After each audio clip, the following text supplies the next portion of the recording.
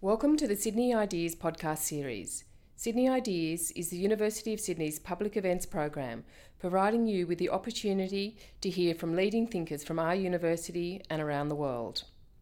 If you would like to hear more from our experts, why not attend Raising the Bar 2017, which will see some of our academics give 20 talks in 10 bars across Sydney, all on one night, Wednesday the 25th of October. To register for your free ticket, head to raisingthebarsydney.com.au. Enjoy the podcast. My name is Professor Ian Hickey. I'm the co-director of the Brain and Mind Centre here at the University of Sydney, and it's my great pleasure to introduce this event this evening.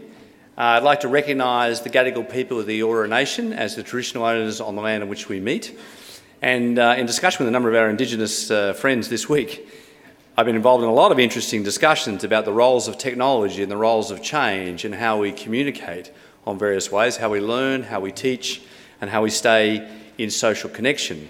During Mental Health Month, it's a great pleasure to have the opportunity to have a Sydney Ideas Forum devoted to the issues of mental health and technology, and particularly that which regards to your smartphone and how technology can impact on your mental health.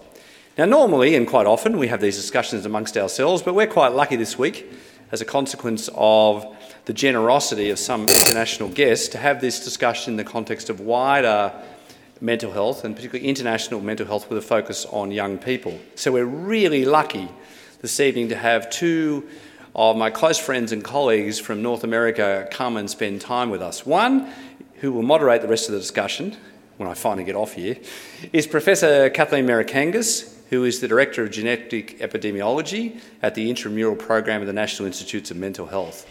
And Kathleen has led really epidemiology in adolescence over the last 30 years, working out which adolescents develop which disorders at which ages, with a strong interest in what are the driving factors to changing patterns of mental health problems amongst young people.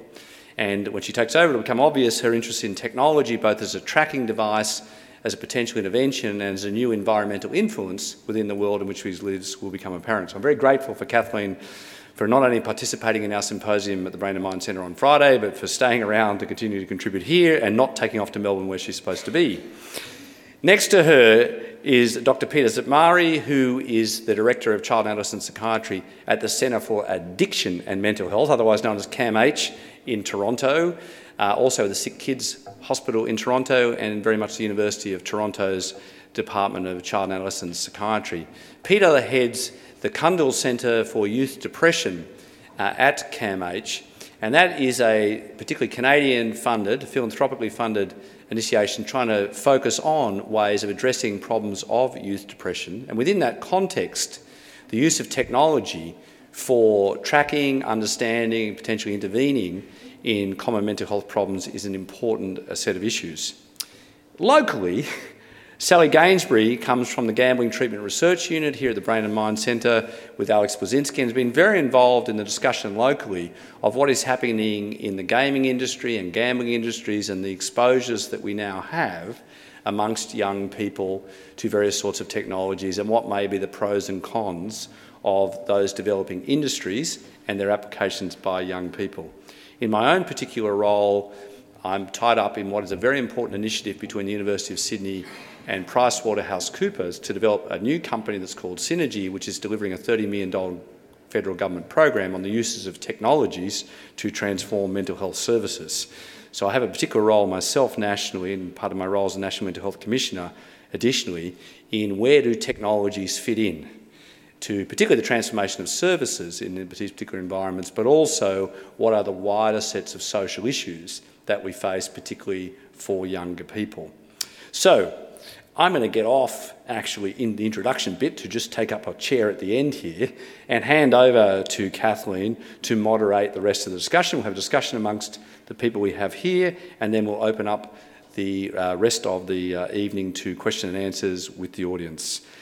I do want to say finally, this is part of an ongoing series here at the University of Sydney through Sydney Ideas, and I'm really grateful to the University of Sydney for the emphasis it does put on mental health and the opportunity it's taking. So there is another Sydney Ideas Forum on Thursday, the 26th of October, which is devoted to Aboriginal and Torres Strait Islander mental health, which will be held in the McLaren Hall at the University of Sydney. So that's Thursday, the 26th of October, between 6 and 7:30 p.m. But at this point, over to Kathleen. Does this work? Yes. Yep. Good evening, everybody. So I just noticed it's 3:09 in the morning for me. So I'm using my Fitbit device. How many of you are wearing some kind of device that measures activity? Yeah, so it's interesting. It depends on what setting you're in, but at some settings, you'll find about 70 to 80% of people in the U.S. are wearing these kinds of devices. And how many of you have mobile phones? Yeah, so mobile phones now are beginning to do a lot of the same things that we can get from the Fitbits with the health apps, where they have accelerometers and so forth. So mobile technology has become universal, and now even people who would never have touched a computer when they were younger are learning that they have to have mobile phones even for safety. So like anything else, when you talk about smartphones and mobile technology, it encompasses a full range of different tools that we have available. And well, like anything else, there are really beneficial effects of these devices and then very negative effects. So what we wanted to cover, the panelists could talk about all of those, kind of the broad scope, and then open it to you to ask some questions that we may or may not be able to answer, at least to raise questions about what we need to know about them. So I'm actually here in Sydney and then moving on to Melbourne to talk about an international consortium that we've developed using smartphones and actigraphy devices, where we're interested in tracking motor activity as a core feature of mental disorders, particularly mood disorders. Motor activity is a core feature of bipolar disorder, manic depression. It's a core feature of depression. Motor changes.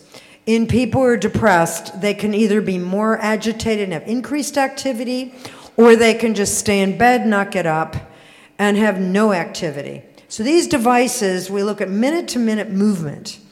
And as you know, we can also look at physical activity, energy expenditure, which has become a major issue both in your country and our country, where obesity has been really on the increase. For the first time in the U.S., we've had a decrease in obesity in young people in the last year because of the attention to increased physical activity and diet and so forth. So these kinds of tools are really helping us to implement health interventions where people can at least be aware of how much are they walking, how much are they moving, and then we can use smartphones to track our health. Some people here are even tracking their heart rate because they have health conditions. So these devices now, they're becoming more and more sophisticated. We just wrote a grant now to the federal government of the United States, some biostatisticians who I work with, to develop new statistical models, because these data are multi-layer, multi-level, and also repeated measures over time, so they're quite sophisticated, requiring sophisticated tools to actually analyze the data to address some of the questions about both our health and mental health.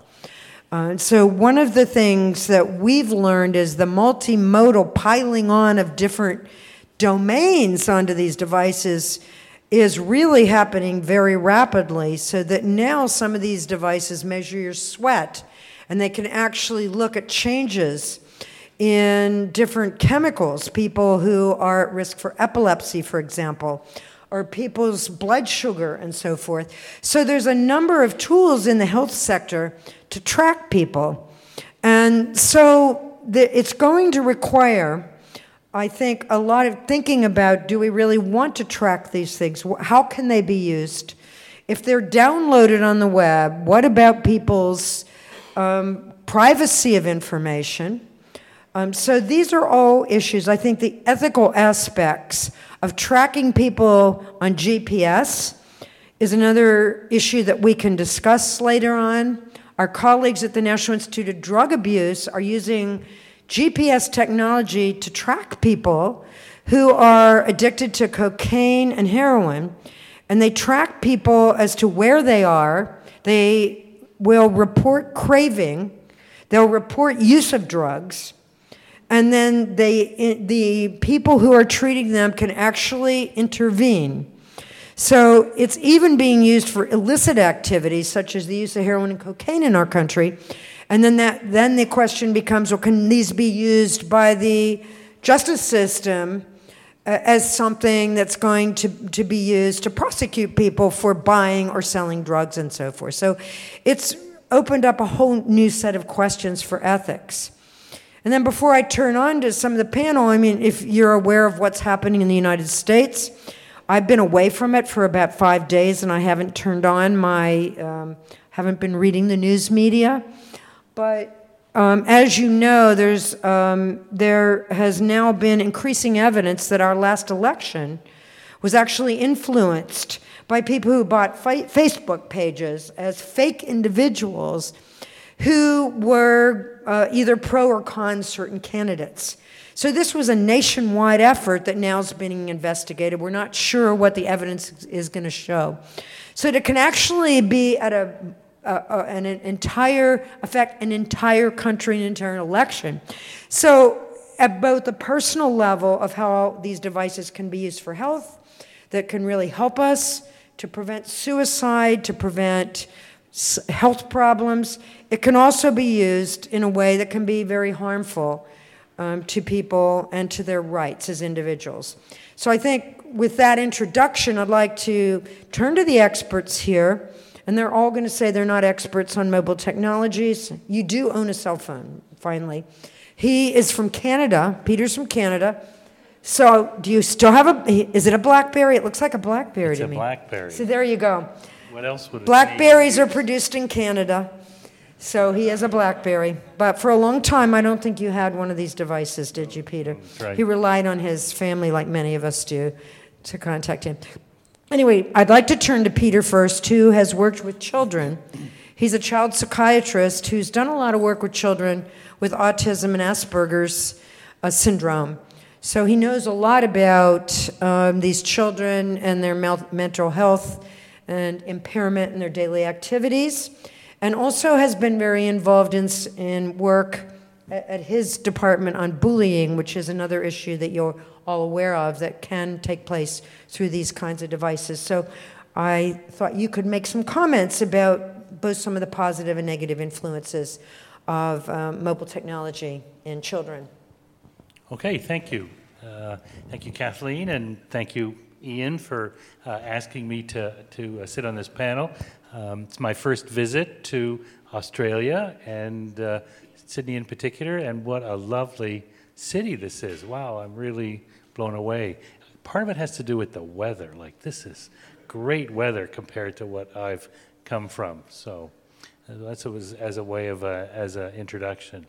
So as Kathleen said, I'm a child and adolescent psychiatrist. I actually mostly see adolescents, and I see kids with a whole sort of gamut and spectrum of social problems one way or another. Some of them have an autism spectrum disorder, others don't.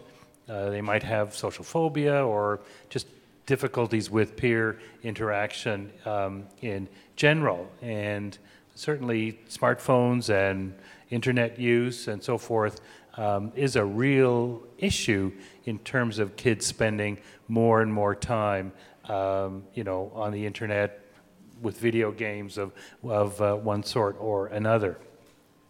Sometimes it can be a real problem, as some kids, particularly those who are on the autism spectrum, become so fascinated and so tuned in to a video game or some other sort of technology that they lose the ability to tell the difference between reality and fantasy. They're not psychotic, they're not hallucinating or anything like that, but they have very vivid fantasy lives, and the content from the internet can seep, which becomes part of their fantasy, can sort of seep into their into their consciousness and their daily activities. So that certainly can become very worrying, for sure. I'm going to focus on some of the negative things because I'm of a melancholic disposition. And so I tend to see the negative side of things. On the other hand, for kids with social impairments of a really severe nature, actually chat rooms become the one social outlet that they have, and they can develop friendships. And for a while, I thought, well, these are not really sort of warm friendships in the traditional sense. And then I thought, well, that's a pretty one-sided perspective on the quality of friendship.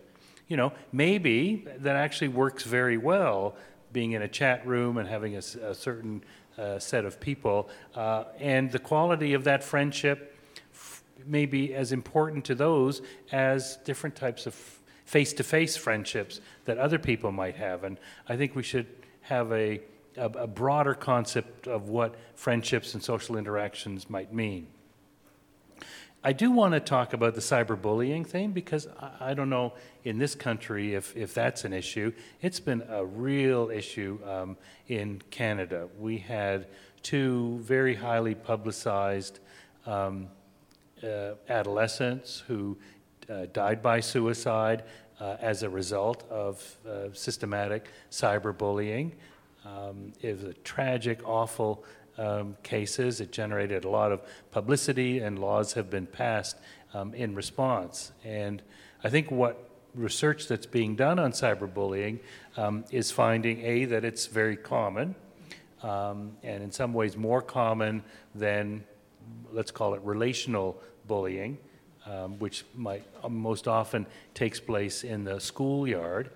The long-term consequences of cyberbullying appear to be more harmful than bullying that takes place in the school or in high school. There's the privacy part of cyberbullying. You don't often know who's doing it. There's the disclosure to a much broader audience than in the schoolyard. And the capacity to deal with cyberbullying is much less effective than bullying that takes place in a school setting where you can get the principal and the teachers around. Interventions around cyberbullying too. All this is happening so fast, we don't really have time to develop interventions and to test them out in proper clinical trials. So I really worry about cyberbullying as becoming more and more important. And another important part of my life is dealing with kids with mood disorders, adolescents and young adults with depression, and probably the most common risk factor that I think we've seen recently is cyberbullying or bullying for depression and for mood disorders. So maybe I'll stop there and let my colleagues add some things. So as Professor Hickey mentioned, my background is actually in gambling, so I'm the Deputy Director of the Brain and Mind Centre's Gambling Treatment and Research Clinic, and I've been particularly looking at the area of online gambling in the recent years. It's massively increased in Australia and worldwide, and trying to understand, is online gambling addiction different from the type of addictive behaviour we've seen amongst people who have land-based gambling problems? And that led to the question about, well, what is it about the internet that makes it a different medium? And are people actually addicted to the internet? Are they addicted to gambling via the internet? Are they addicted to social media via the internet or online gaming? So we started to look more broadly at this idea of behavioural addictions, so non-substance addictions, how it can actually alter people's brains and their behaviour in such a damaging way that people find it difficult to control themselves. But before I get into the really serious addictive part of things, it's also important to look at what are generally people doing that might not necessarily be a clinical disorder, but what types of negative impacts is the internet having at a more general level. So we started to look at these concepts of online regret and online privacy concerns, which we can get into. But the first thing to mention just at this general level is what are the regrets people are having online? So, as we've discussed already, people are engaged in really positive aspects of the internet, and smartphone use can be really positive. Social media use can actually increase close relationships, and the studies do support that it actually can be really helpful for people in their lives, keeping in touch, particularly sharing over long distances, staying in touch with circles of people. But at what point are there detrimental effects of social media? So we know in Australia that the average internet user spends 10 hours and 24 minutes online every day through various internet-connected devices. So keeping in mind that about 84% of Australians use the internet every day, and around 90% have at least one social media account amongst internet users, we're talking about a huge proportion of the time that people are connected to the internet and are actively checking in. Now, you might not spend that entire time on social media or actively using it, but if you have that constant ping in your pocket, people find that very difficult to ignore. So we can perhaps get into that as well. There's lots of different avenues to go down. So we did a survey of about 2,500 Australians, and we asked them what they had regretted online to try and really understand what is it that people are doing online. Is it gambling? Is it addictions? Is it social media use? And we specifically focused this one of just general social media use. And we found that 2/3 of our sample had admitted to at least one post that they'd put on social media that they'd regretted. It's a pretty high proportion of people who are using social media and still using social media, so it hadn't turned them off it. But we wanted to look at what are people doing online that they regret.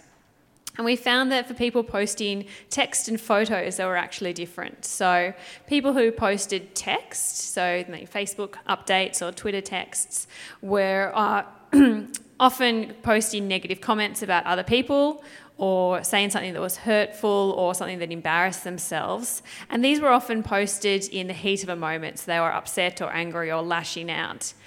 In contrast, people posting photos often did this in a positive state of mind. They were feeling happy, or they were actually trying to help people, or they were trying to be funny or interesting or sort of display something about themselves. And in some cases, they actually had thought it through and they thought it was a good idea.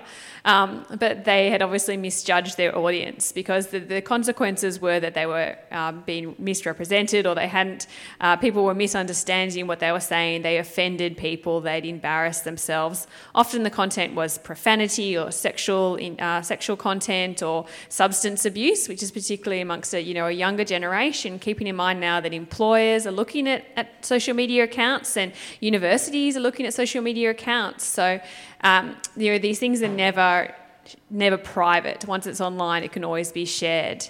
So it's really important just for all users to start thinking about, what are they doing online that can have negative repercussions, and, what are we as a society doing to teach people how to use social media, how to see other people's social media posts and how to interpret that, how to think through these things ourselves. So everything from, serious addiction to social media to just everyday use and posting in the heat of the moment can have so many different consequences that go well beyond the immediate moment. Compared to regret in a face-to-face conversation, online regretted instances have been documented to have a much longer lasting impact, because the impact isn't just in that moment and whoever heard it, and they can then talk about it, but it's online that can be shared then and go forward perpetuity, so that someone can look at it in years to come who might be considering to employ you and be making decisions on that. So I think this topic of getting people to understand how to use smartphones, how to use social media, how to use the internet in an appropriate way for themselves is incredibly important. Okay, thanks very much. We're going to return to some of these issues in a few moments. I'll ask the panel some questions. Okay, Dr. Hickey? Yeah, so one of the most interesting things is, this is one of these great things in mental health. We're involved in the most massive social experiment. There's a big social factor going on, which is the introduction of technologies, this type of mobile, constantly with you, connected to the world. And I think we all recognise this is a big environmental influence. So we're dealing with something in real time, and we're all expressing opinions about it, and most of our media and every day, everyone has a strong opinion about it. Most people in their own families and homes and schools and workplaces expresses strong views. In the media every day, we often see very strong negative views. I think one of the issues is who's actually got data about what's actually going on. Sally just alluded to one sort of survey. I've been lucky myself to be associated with surveys around youth mental health and technology over the last 15 years in Australia. So this goes back right to the start of just actually prior to Facebook actually being invented and to early forms of internet-based technology. In the middle of that, about 2829, we've been doing regular surveys every 3 years. You really had the arrival of social media and able to look at what particularly young people were doing with that kind of media. Despite all the negative commentary about the use of media, from about 2008-2009 onwards, what you saw was a massive increase in social connection associated with the use of that kind of media. Young people were creating more of the actual messaging content themselves, rather than just receiving it from others, then sharing it, and in a connecting kind of way. So one of the commonest criticisms that's often said of, I think, of what is going on, is that it disconnects everybody. Most of the evidence actually is that it connects everybody. Now, whether that connection is always positive, I think is open to some considerable kind of discussion. And Peter's alluded to this. What we found fascinating is many of those people who were disconnected in what we call the real world, or people my age refer to as real social networks, suddenly become part of social networks. So those who are left out through social anxiety, through autism, through communication difficulties, or just not fitting in with the people they have the closest immediate contact with in their schoolyard or in their workplace, find a whole other world of people who do share a view of the world of themselves. So we've, very much in a lot of the work I'm associated with, been surprised about the positive aspect of that. The inclusion of any of those who were excluded in many of the ways that we transacted the world in the past, and the opportunities that might arise. The second issue, this one around bullying, I'm always somewhat amused, having been to a single-sex boys' school myself, the notion that bullying suddenly got invented by the internet, I always find rather amusing. Bullying has been a problem, and I think in a great credit in child and adolescent psychiatry, the negative impacts of bullying is something that has tremendously increased over the last 20 years. Now, whether Peter's alluded to, I think one of the additional really challenging issues at the moment, whether the legacy of cyberbullying and some of the disclosures and things that are going on now, when that happens in a much wider social network and the way it's being transacted, whether the nature of the bullying now has additional adverse and long-term consequences, I think we're in the middle of that kind of other issue. I have been associated also with longitudinal twin studies in Queensland, which have been looking at, is there a relationship between internet use and other forms of addiction? Because I think there's another kind of idea that's come out, is this increasing addictive behaviours? In that set of studies, we find no association between internet use and other uses of substances and other sort of gambling behaviour, etc. Now, that's at one point in time on a set of associations. I think there's an open kind of issue. The last comment I made, I'm very much associated with using technologies for therapeutic uses, for good uses. So the so-called e-clinic type issues, we've been looking at what young people do in their internet use. So there's an amazing number of hours that you quote. If you go and look particularly what young men are doing after 11 o'clock at night, you may have your own ideas about what they're doing. But one of the most common things is those actually with mental health problems are seeking connection with others at that time. They're actually seeking help a lot of the time. So you see there's actually an association between use of the internet late at the night into the early morning is more, particularly by young men with mental health problems, but they're actually seeking help. And they're actually seeking other people to talk to about those particular things. And needless to say, we professionals are not there at 11 o'clock at night or 2 in the morning to actually help. We're there between 9 and 5 sometimes if you happen to have the right referral pathways and you happen to know how to find us.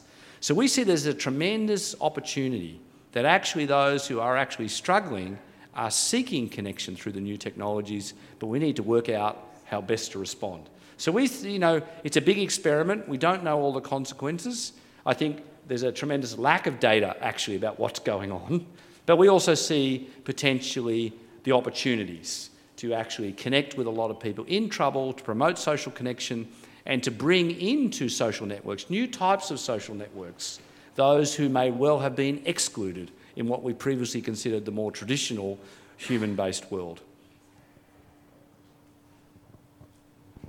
Okay, thank you, Ian. So there's been a number of issues raised, both positive and negative. We've talked about some of the ethical issues. We've talked a lot about the social network and the social connections.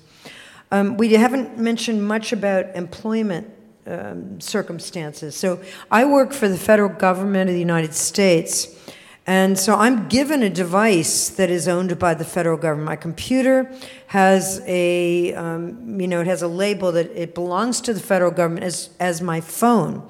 So before I use either of those devices, I have to take a course in the proper use of the phone and the proper use of my computer. And they've now relaxed the rules. We're now allowed to spend some of our work time answering emails, connected with families, and these kinds of things. But there's also very strict rules about what you may and may not do. And sometimes it's been very helpful, even though we complain about having to take all these online courses. There's a number of issues that they raise that are some of the dangers of the use of your devices. So they actually warn you about sending out an email. In large letters it says, emails are permanent. They can be read by anybody. They can be picked up by anybody. So one of the things I was thinking about, of course, that's because these devices are owned by my employer. But I'm not sure how much we train people on the use of phones that we really understand when you sign up with, for your iPhone and you say agree, because you have to agree when it upgrades, which happened to me this morning. We don't really know what we're agreeing to all the time. Who's our information being given to? And particularly if you're in a university setting and you have university computers, it is an opportunity to provide some warning signs about the use of this technology. And I'm not sure to what extent people are really taking advantage of that, if you're supplying the device to people or you're part of a community. So that might be something we might think about, to warn people about some of the dangers.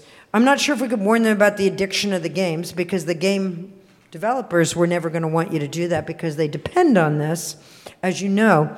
But I think that we probably should train people a little bit more about some of the benefits and risks of these devices.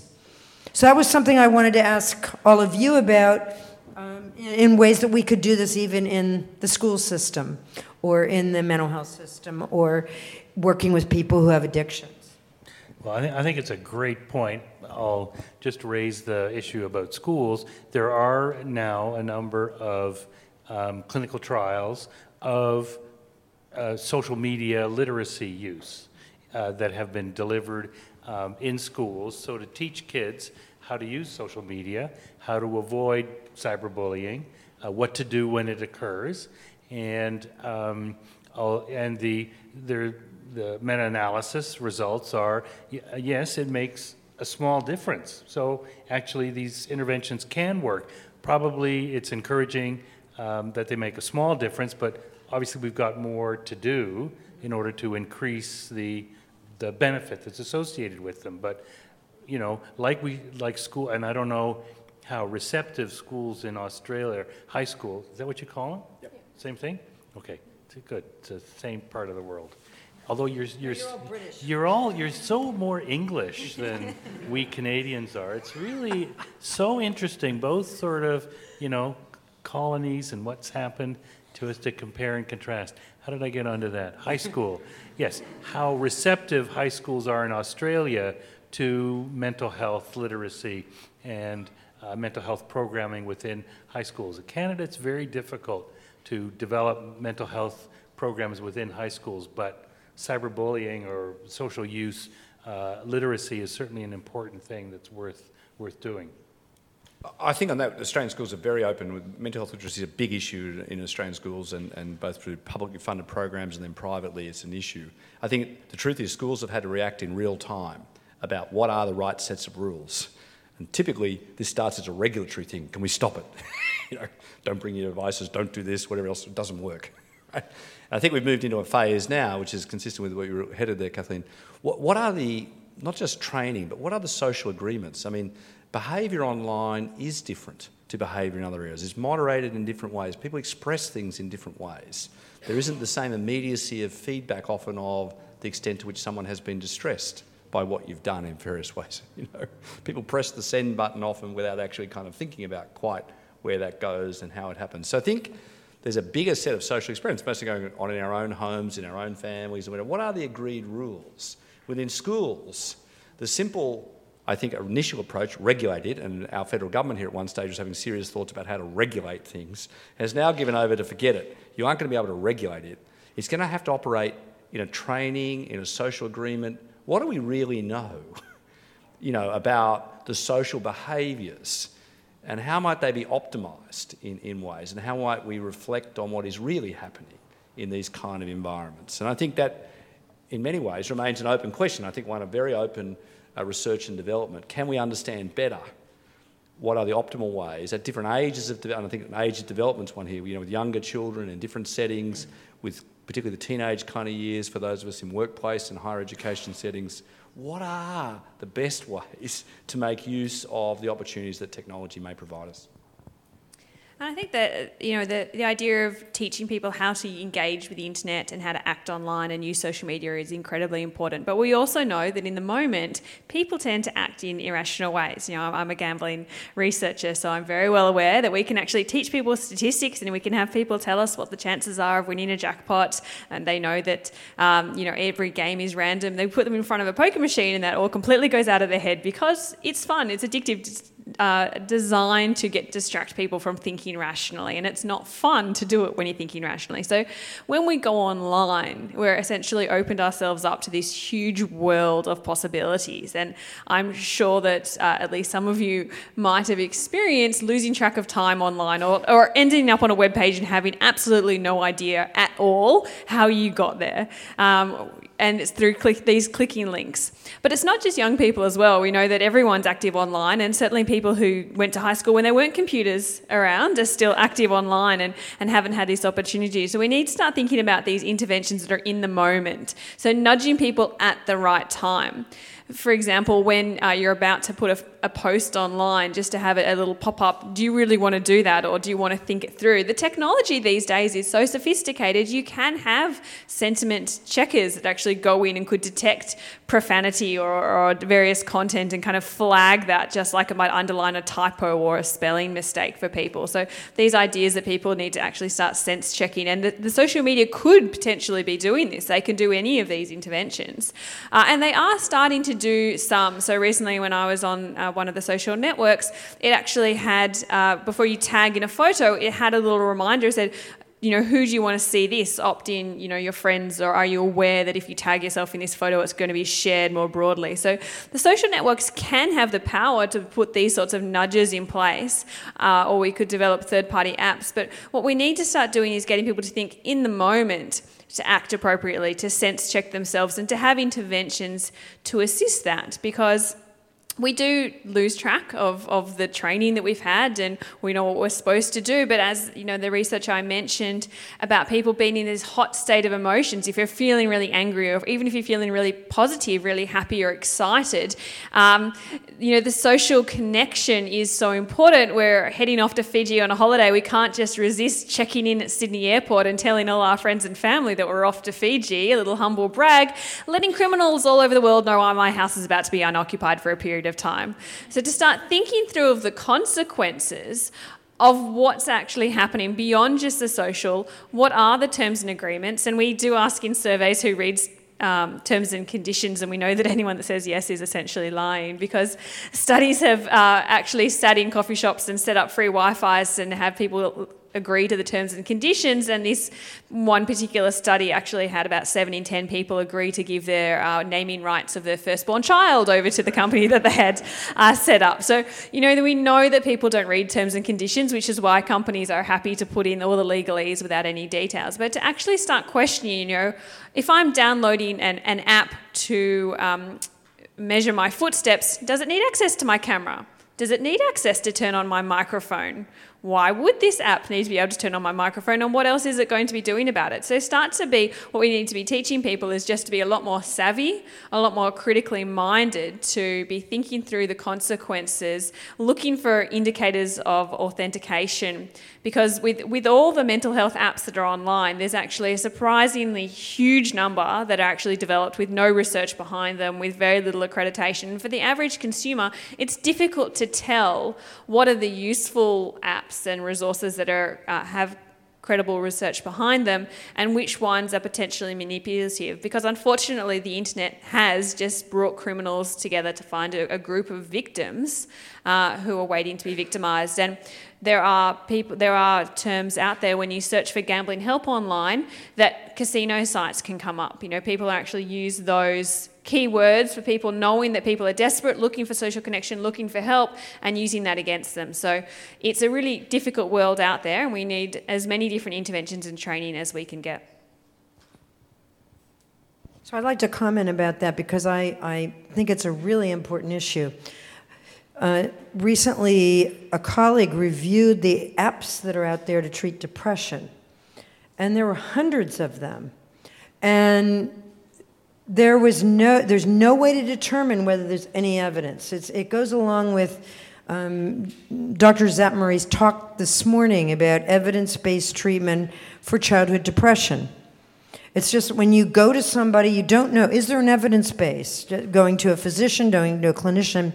And the same goes for internet interventions for weight. There's a huge number of them to lose weight. And they actually are now beginning to be scientifically tested. So the National Institutes of Health have decided to take this on as an issue. As you know, there's also websites where you can send your saliva, and they will do genetic testing for you. And that has raised a whole host of issues. And for a while, I think 23andMe was actually shut down in the United States because they were sending people information that was not necessarily accurate about either your ethnic background and your risk of disease.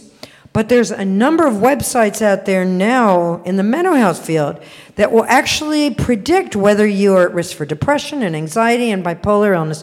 These are scientists at universities that are providing these kinds of information. So it's a lot more than just getting on social media. You're sending them information that it's not only about yourself, but it's about your family. Because once you give your DNA, you send saliva and they characterize your DNA. That's also your siblings and your parents. It's not individual information. So there has been a major thrust at certainly the National Institutes of Health and many institutes across the world to start to look at these websites, to look at these companies. The FDA in the U.S. has now started to control the testing of certainly the DNA. But for the treatments, we begin to think it's very important that these apps that are being sold to people out there should also have some empirical evidence, and people should be able to look it up to determine whether there is any evidence behind it, because they actually could indeed induce harm in people. So it's probably worth commenting about that, Kathleen, because in Australia it depends how something is advertised. So we have, as you know, different restrictions about direct-to-public advertising compared with the United States for pharmaceuticals and something. If something claims to have therapeutic benefits, then it comes under the Therapeutic Goods Administration, the TGA in Australia. So internet-based applications, etc., are considered medical devices. Yes. If you claim it. So if someone who's selling the thing says this has therapeutic value, they come within the law, and then there has to be some degree of evidence to support that claim. Now, of course, things are available from all over the world, and if they're not promoted here for that particular purpose, they just exist. Then they exist outside that regulatory environment. I think we are seeing in a transnational way, it's great to have this discussion in the law school. We don't really have many of the international agreements in place to cover a lot of these sets of issues but we are seeing across the European Union, with the FDA in the United States, and in cooperation with things like the TGA in Australia, an approach at least to some degree of standardisation and some degree of necessity that if you're going to claim therapeutic value for something, there should be some evidence in place. As part of a previous cooperative research centre I was part of here in Australia, developed a mobile apps rating scale which had two elements. One is, was there evidence of therapeutic efficacy, and actually was it useful for the people who used it?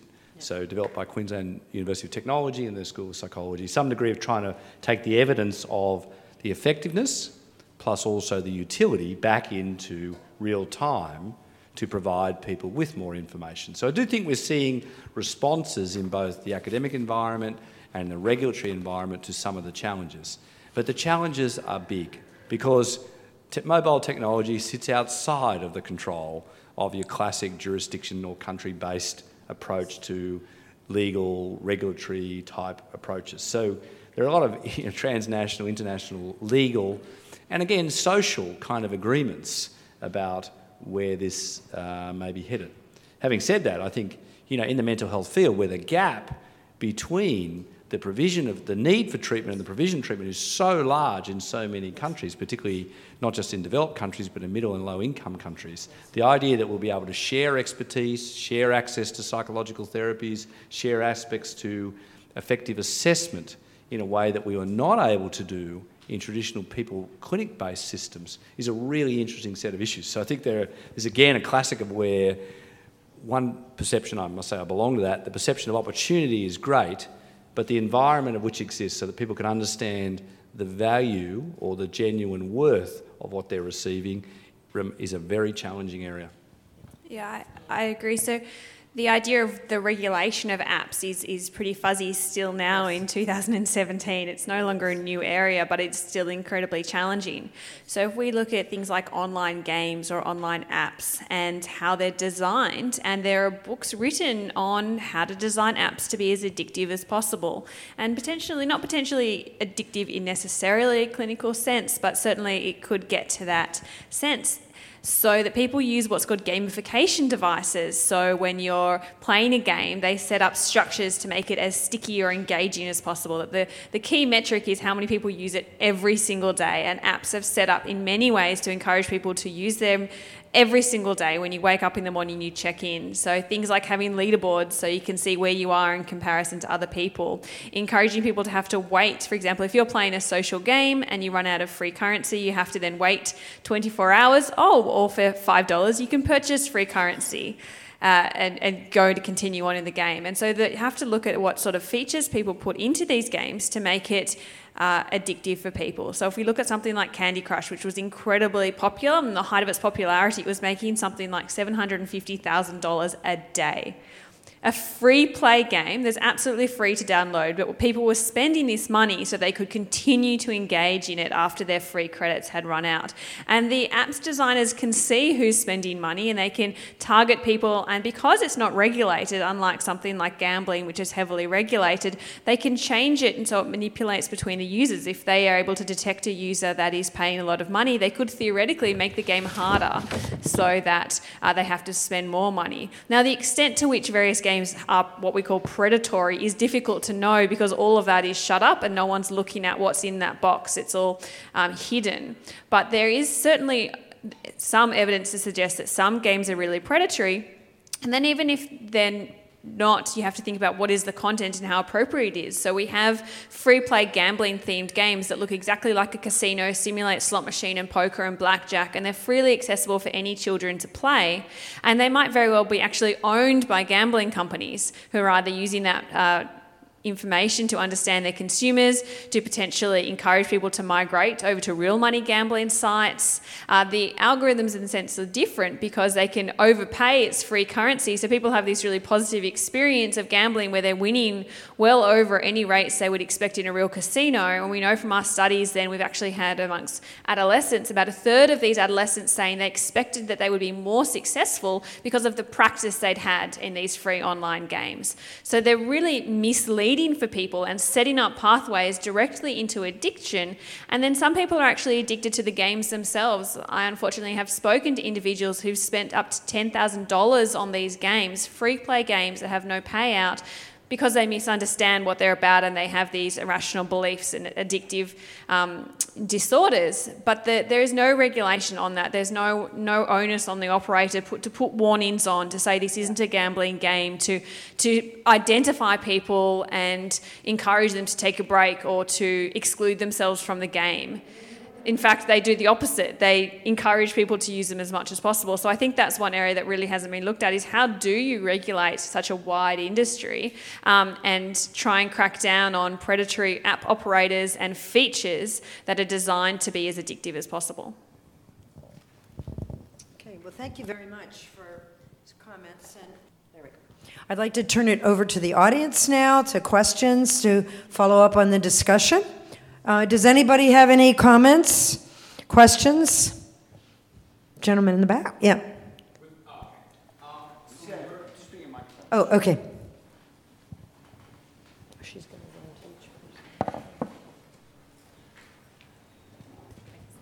to Okay, good evening.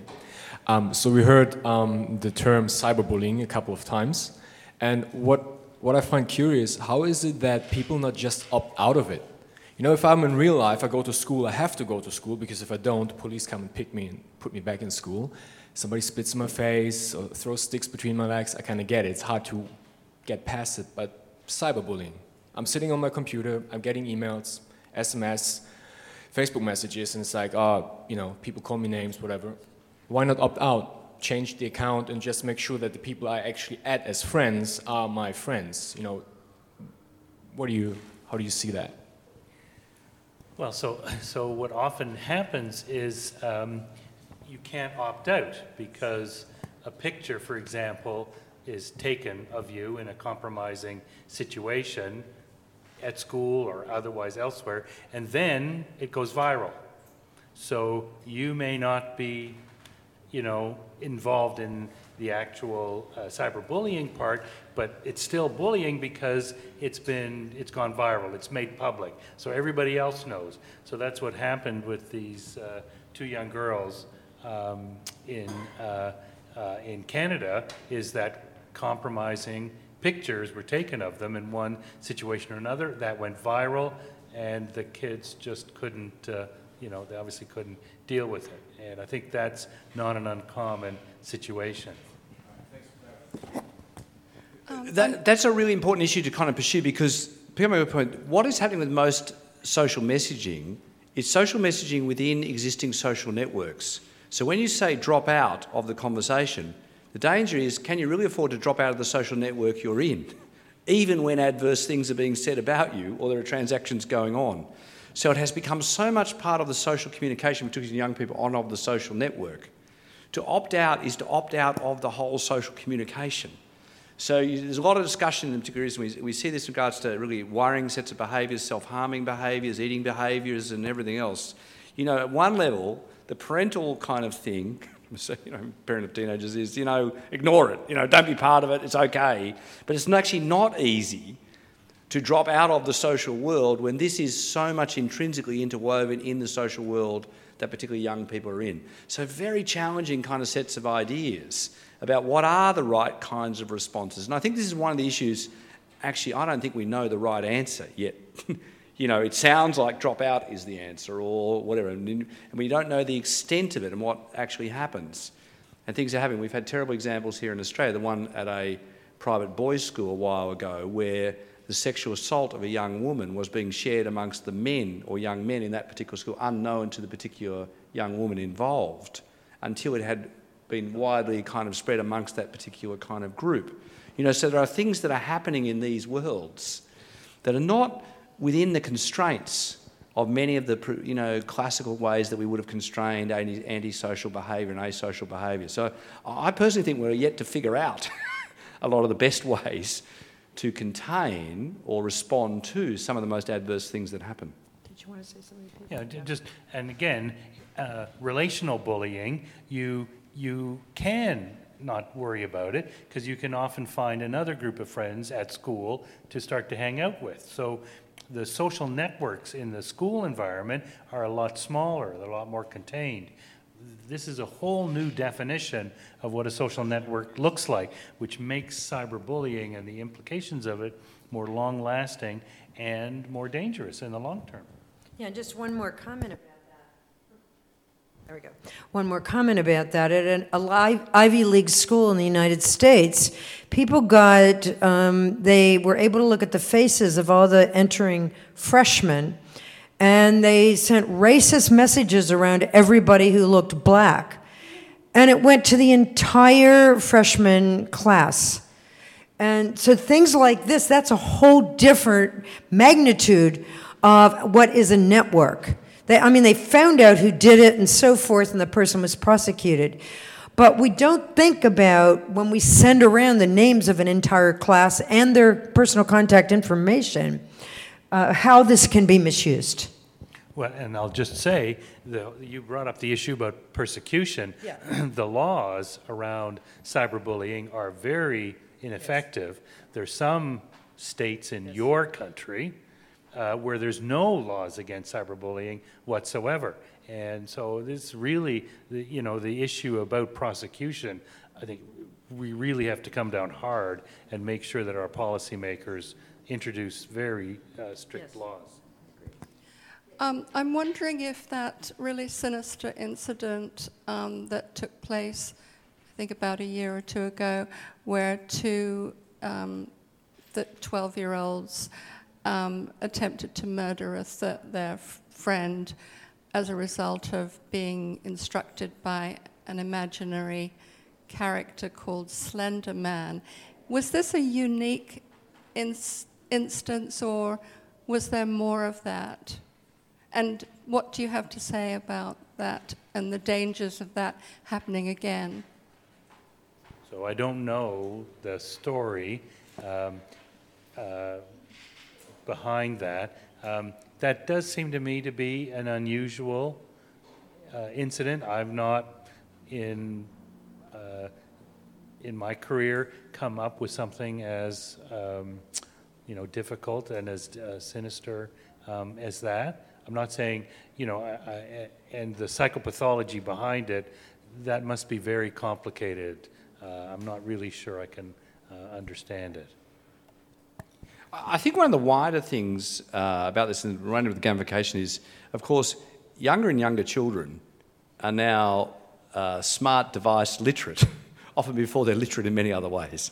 And they're actually connecting to the world at very early ages.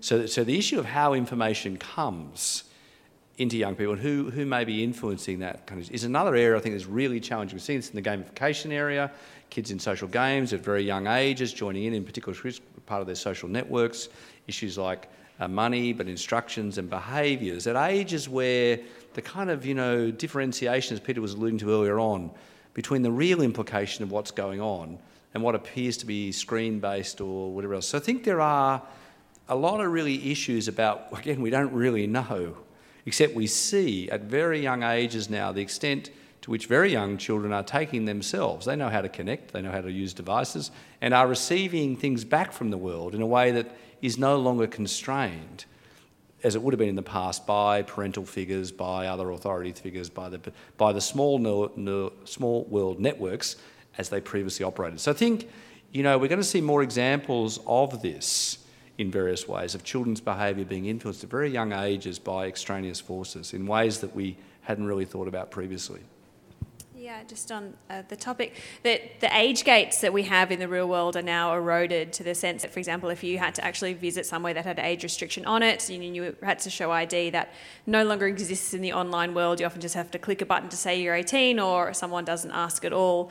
For the example of things like video games that have gambling elements embedded within them, people can then, young people can take virtual items that have real world value and go to a gambling site with it and gamble with what's called skins, which are essentially virtual items in an online world. And they can essentially do this right in front of their parents, because their parents don't recognise it. Looking at the computer screen, they would have no clue if they're even monitoring what their young people are doing on these devices. So just how the world is changing for young people is really important to continue to look at.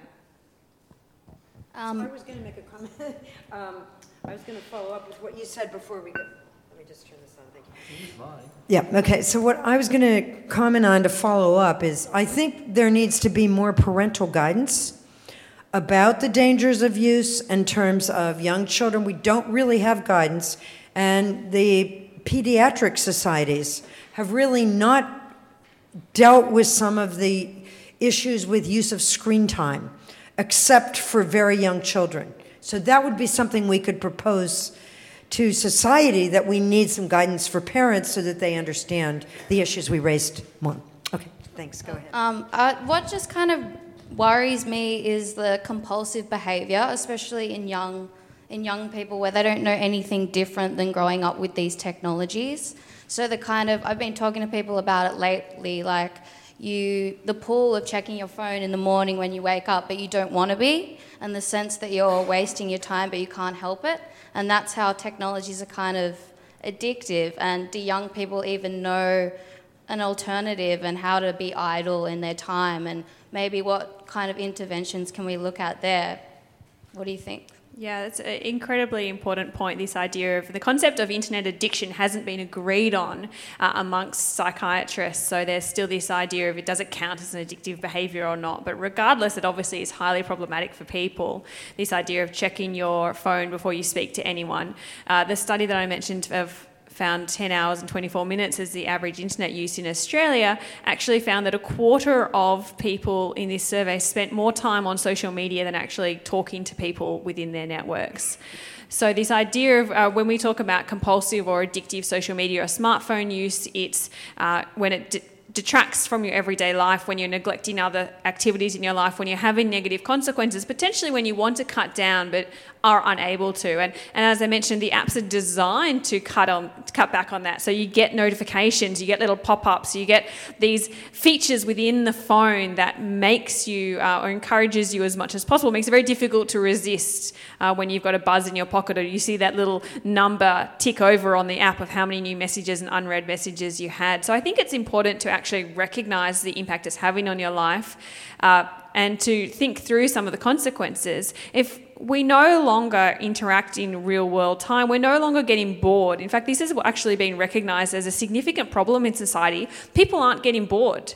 Creativity happens when you're bored. When you look at sort of great invention stories, you don't hear anyone saying, I was scrolling through social media randomly and this fantastic idea popped into my head.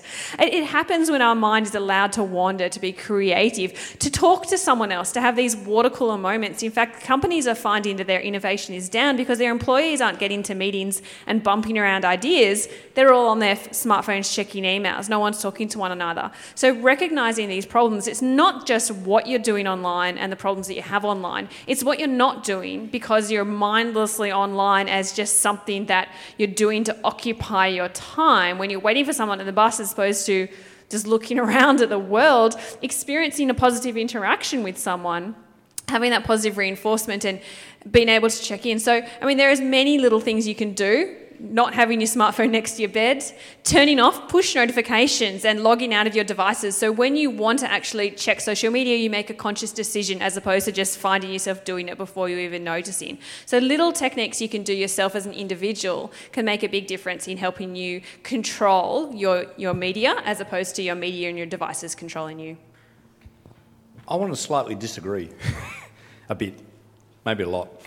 Because the issue about compulsive behaviours, the idea that out of our classic kind of addiction type ideas, you keep doing something and reinforced in a particular way, and the decision making associated with that becomes quite aberrant compared with what is socially desirable. Okay, so classically think of addiction behaviours and gambling. You're doing something despite the consequences of that, which are so adverse. But a lot of the things we're talking about, when people are checking their devices first thing in the morning, when they're responding to various things, they're actually engaging in social behaviours. A lot of what is actually going on has to do with checking messages, seeing whether other people have been in contact. It's strongly reinforced, in fact, within those social networks. And your availability is strongly reinforced. The expectation that you will be available when you'll be in contact and someone you care about has sent you a message and then you respond. So the checking behaviours and things that are going on, I don't think they are quite like what we've traditionally understood as compulsive and addictive behaviours. They're strongly reinforced, in fact, by the social networks we exist within, When Kathleen contacts me from the other side of the world and whatever, in some goddamn time, whatever she thinks it is, and is over here, there's an expectation in real time in the same day I'll be back in contact with her in a way that did not exist in other particular ways. If I'm part of things and I have parental responsibilities and child responsibilities and work responsibilities and things going on in a wider world, we are part of wider social networks in which there's an expectation, in fact, that we respond. And we want to be part of those. We're social animals. We're in that. So I think one of the really interesting things is these things play into something that's very human, but then engage us in a way that is continuous, in a way that was not possible prior, not just locally, but in fact worldwide. We become a worldwide social network. So I think the nature of the continuous connection is being reinforced by a set of social behaviours which is a bit different. Hence, I don't think there is an agreement quite about what is addiction. There's the gamification bit on your own, but if really you're in contact with a whole lot of other people all the time, I don't know what you think so, but that's kind of different to a lot of the other traditional notions of addiction and gambling, where the antisocial element, the poor decision-making kind of element sort of stands out. I mean, do you have a view about this? Because I think it is actually different, but challenging.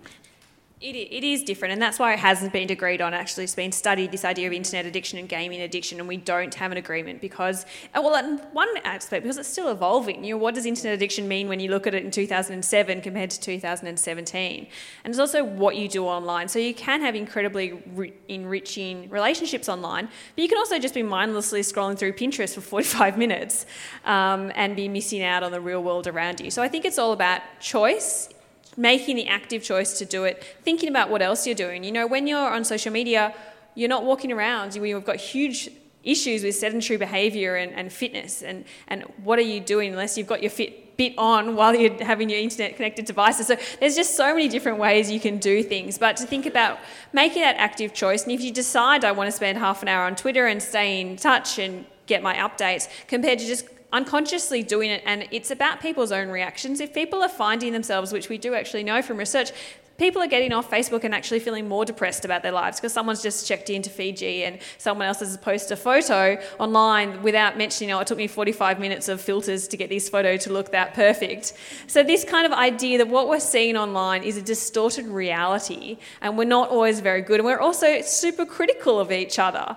So this idea of online regret because people put photos up without thinking about it, and other people jump all over them and feel perfectly happy. We know online there's this sense of disinhibition and makes people more aggressive in their interactions. So there's a lot you can do that's really positive online. There's a lot of really things that can end up in negative situations, but we have a lot more control over it. And it's just about trying to look at the design elements, what should be allowed by regulation, teaching people in schools, you know, how to have appropriate conversations. But at the end of the day, in the absence of any regulation, essentially, it's going to come down to the individual consumer to work out how to have their own relationship with social media, with their devices, set their own boundaries in place. If they're having really positive interactions, terrific. That doesn't sound like an addiction. But some people really do find it difficult to control it, and they feel negative and depressed after checking in with social media, and that's when we need to start looking at the behaviour, and there's some steps you can put in place to try and maximise the positive interactions and minimise those negative interactions. Well said. As we all know, the internet is quite filled with many hateful comments, many aggressive sort of interactions. It only takes a brief scroll through YouTube comments to recognize that. I want to see whether that is a reflection of a flawed social interaction model, or whether it's something innate within human nature to act like that, that social media simply allows it for sort of makes it easier for it to happen.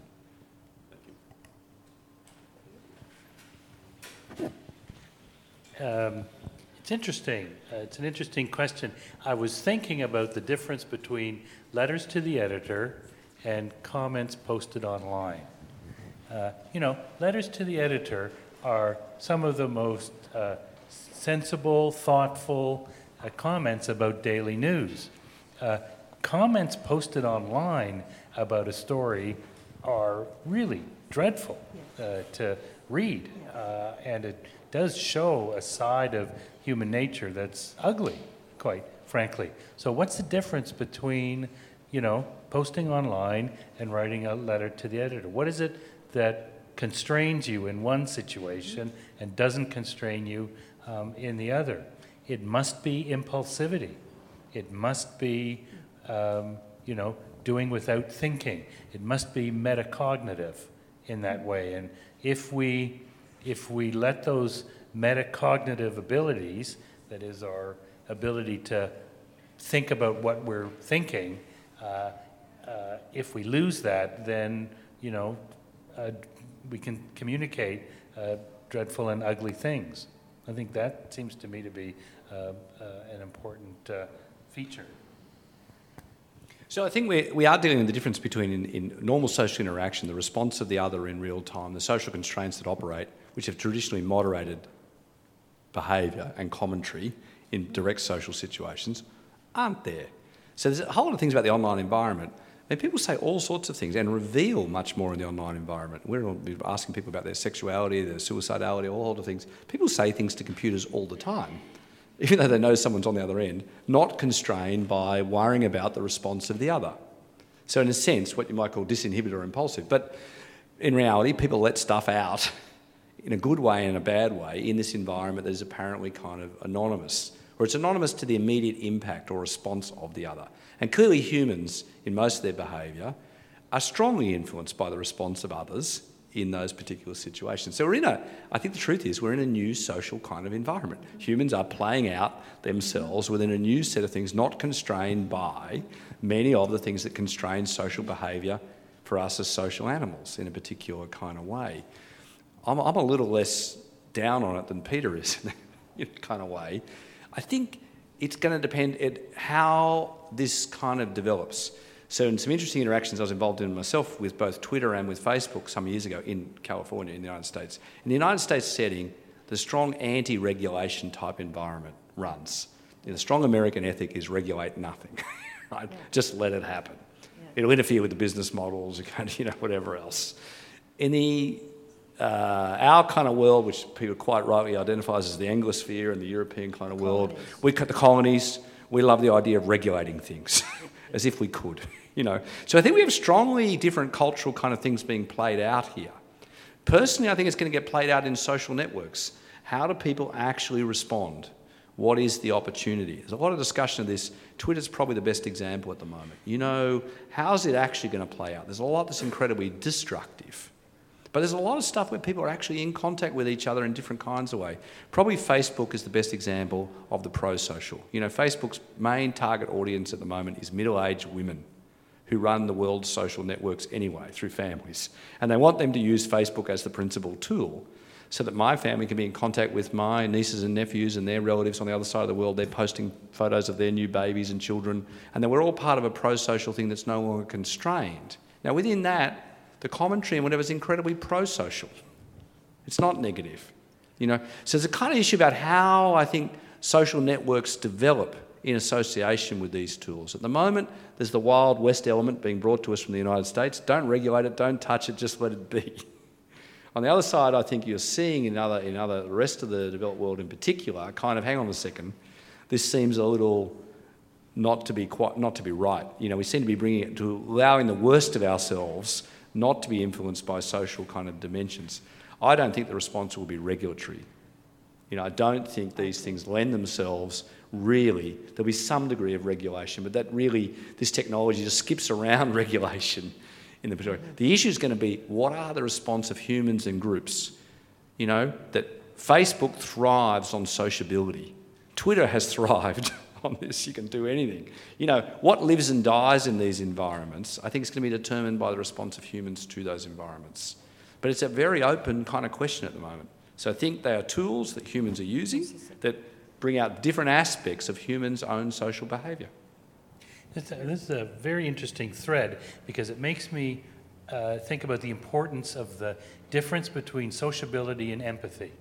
Yeah. In a sense, it's hard to be empathic if there isn't somebody there on the other side. And empathy is something that does constrain you and inhibit you. You can be very social, but not be empathic at all. Certain presidents of certain countries. Yeah, that's right. None of the colonies. Anyway, somebody ought to do a discourse analysis of text on the internet, and then compare that with discourse analysis of face-to-face interaction, measuring the frequency of empathy and empathic comments. That would be an interesting exercise. And it's also the sense of anonymity that when you're speaking to someone face to face, you're recognisable. They usually know who you are, but online they say anyone can be a dog online. That you don't know who you are, and the idea, particularly with letters to the editor or newsletter comments, people just post these anonymous statements or under a username. And even when some newspapers, I think the actual Toronto newspaper has changed the comment section, so you have to actually log in and register now in an attempt to try and get over these horrible comments. And they found people are still making horrible comments, because the reality is if you're John Smith from Toronto, that doesn't actually identify you to anyone, really. So this idea of, I've just been reading a lot about behavioural economics, and I've read the book Hooked, which is all about design principles and addictive design. And the statement that sort of stuck with me is we don't yet have the social antibodies to the internet use. So we haven't yet learned as a society, and the fact that it's changing. Facebook today is different from Facebook 10 years ago. So as a society, we haven't yet come up with the etiquette and the appropriate things to do and say online and how to interact with people. And we just don't have that as a culture yet. Hi, so I'd like to ask you about a very simple question, about whether to allow children to using phone or not. I was one of those who really seriously addicted to game or playing game or something. Also, my father, he was addicted to gambling for a long time. Of course, he has overcome. Also, I did as well. I'm fine, so I don't play game anymore. But sometimes, yes, also, I guess I heard that my grandfather, he was also addicted to alcohol or something. So whenever I think about my history of my father and my grandfather, I cannot stop thinking about some probably in the future, after I get married, or if I can get married in the future, and have some children, and probably I think that I should not allow my children to use smartphone until they grown up or until they become at least 15 or 16 years old. So I'd like to hear about your opinions. Thank you. Yeah, I'll take some of it. Well, there certainly are guidelines about allowing kids to use the internet, and certainly the younger they are, the less they should be using it. But we have data that's showing that there are kids under 18 months of age, who are using a lot of screen time. And that often occurs in very vulnerable families. And parents are using screen time as a soother, right? As a way of pacifying kids. And it's the vulnerability. We need to pay attention to the vulnerability of the children or the vulnerability in that family, less than we need to pay attention, I think, to repetitive addictive behavior. That maybe is one way where internet addiction is similar to other substances in addictive behavior, because it's a distraction from a vulnerability of one sort or another. But I know that you've got interesting data about the difference between the one and the other. Yeah, so this is an evolving world, and I think you're really common, and also the use of technology is changing. So, where we've looked at that in teenagers, we don't really see that phenomena of an overlap and that sort of transgenerational addiction. Having said that, I think what Peter just alluded to is fascinating. We're seeing so-called pre-literate kids who are able to actually access the technology, get around the password, get onto whatever else, in ways that you just wouldn't predict from traditional learning type kind of environments. And then the use and the response to that is so dramatically different from technologies that we've had in the past. So I think the concern about very young children disappearing into those before they've developed other cognitive abilities and the ability to regulate that kind of behaviour. So I think this has led to, recommendations about screen time and other things from paediatrics and other areas, just on a sort of first principles basis, that this kind of exposure and a difference to previous things like TVs and whatever, where in fact very young children can actually manipulate the devices at a very early age, way beyond what we would have predicted from prior kind of ideas of learning and cognitive studies. I mean, just in general, under 6, no. Over 6, yes, but in a structured way. So parents need to say, okay, you've got half an hour, go for it, but then you've got to do other things like read a book together, go for a walk together, et cetera, et cetera. So as long as it's parents take the approach that they've got to structure it, then I think it's probably safe.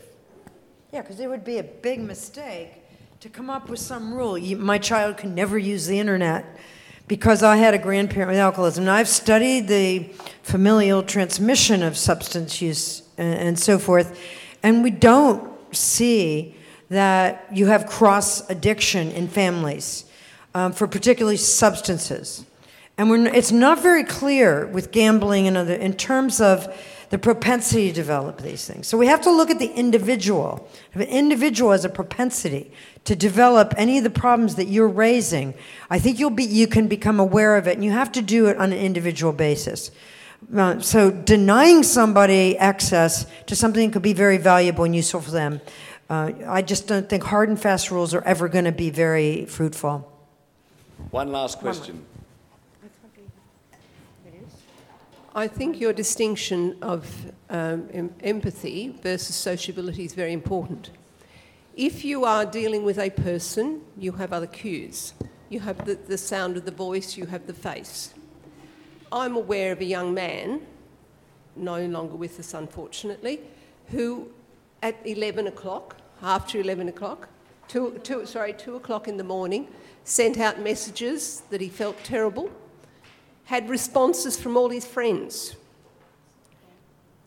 The next day he committed suicide.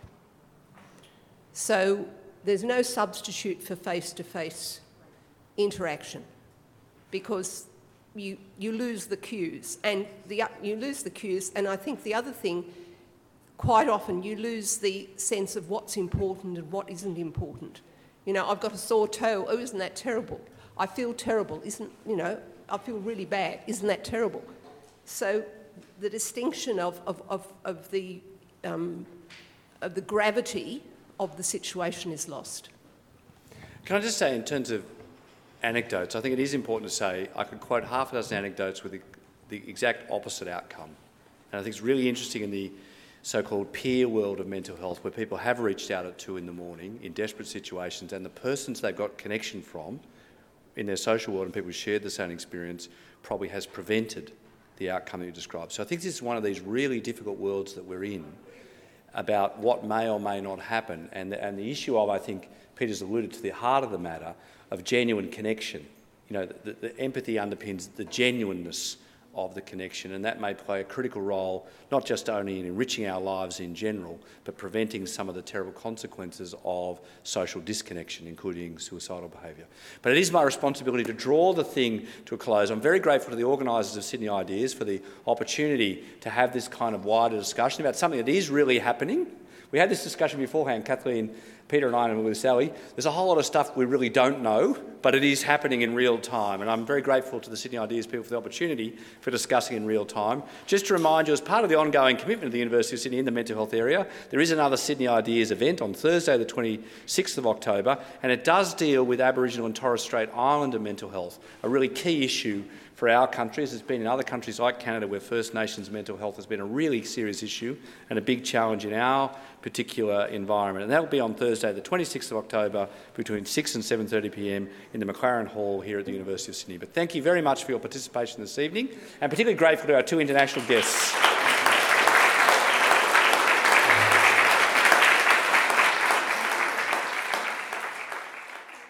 Thanks for listening to the Sydney Ideas podcast series.